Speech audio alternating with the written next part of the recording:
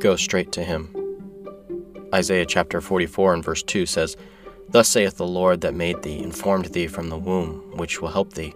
Fear not, O Jacob, my servant, and thou, Jeshurun, whom I have chosen." It's great to rest in the knowledge that God has chosen us.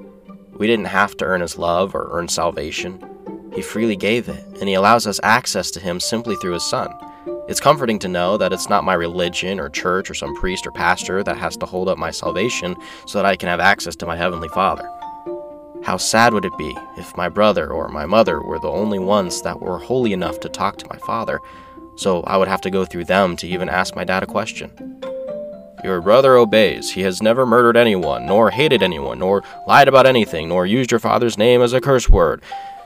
It would make him out to be an extraordinary person. By the way, no one is sinless, if you haven't figured that out by now.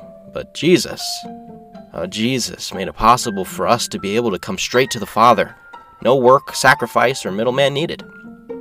Jesus Christ gave his life so that I can boldly come to God's throne and speak to him as personal as I ever could before.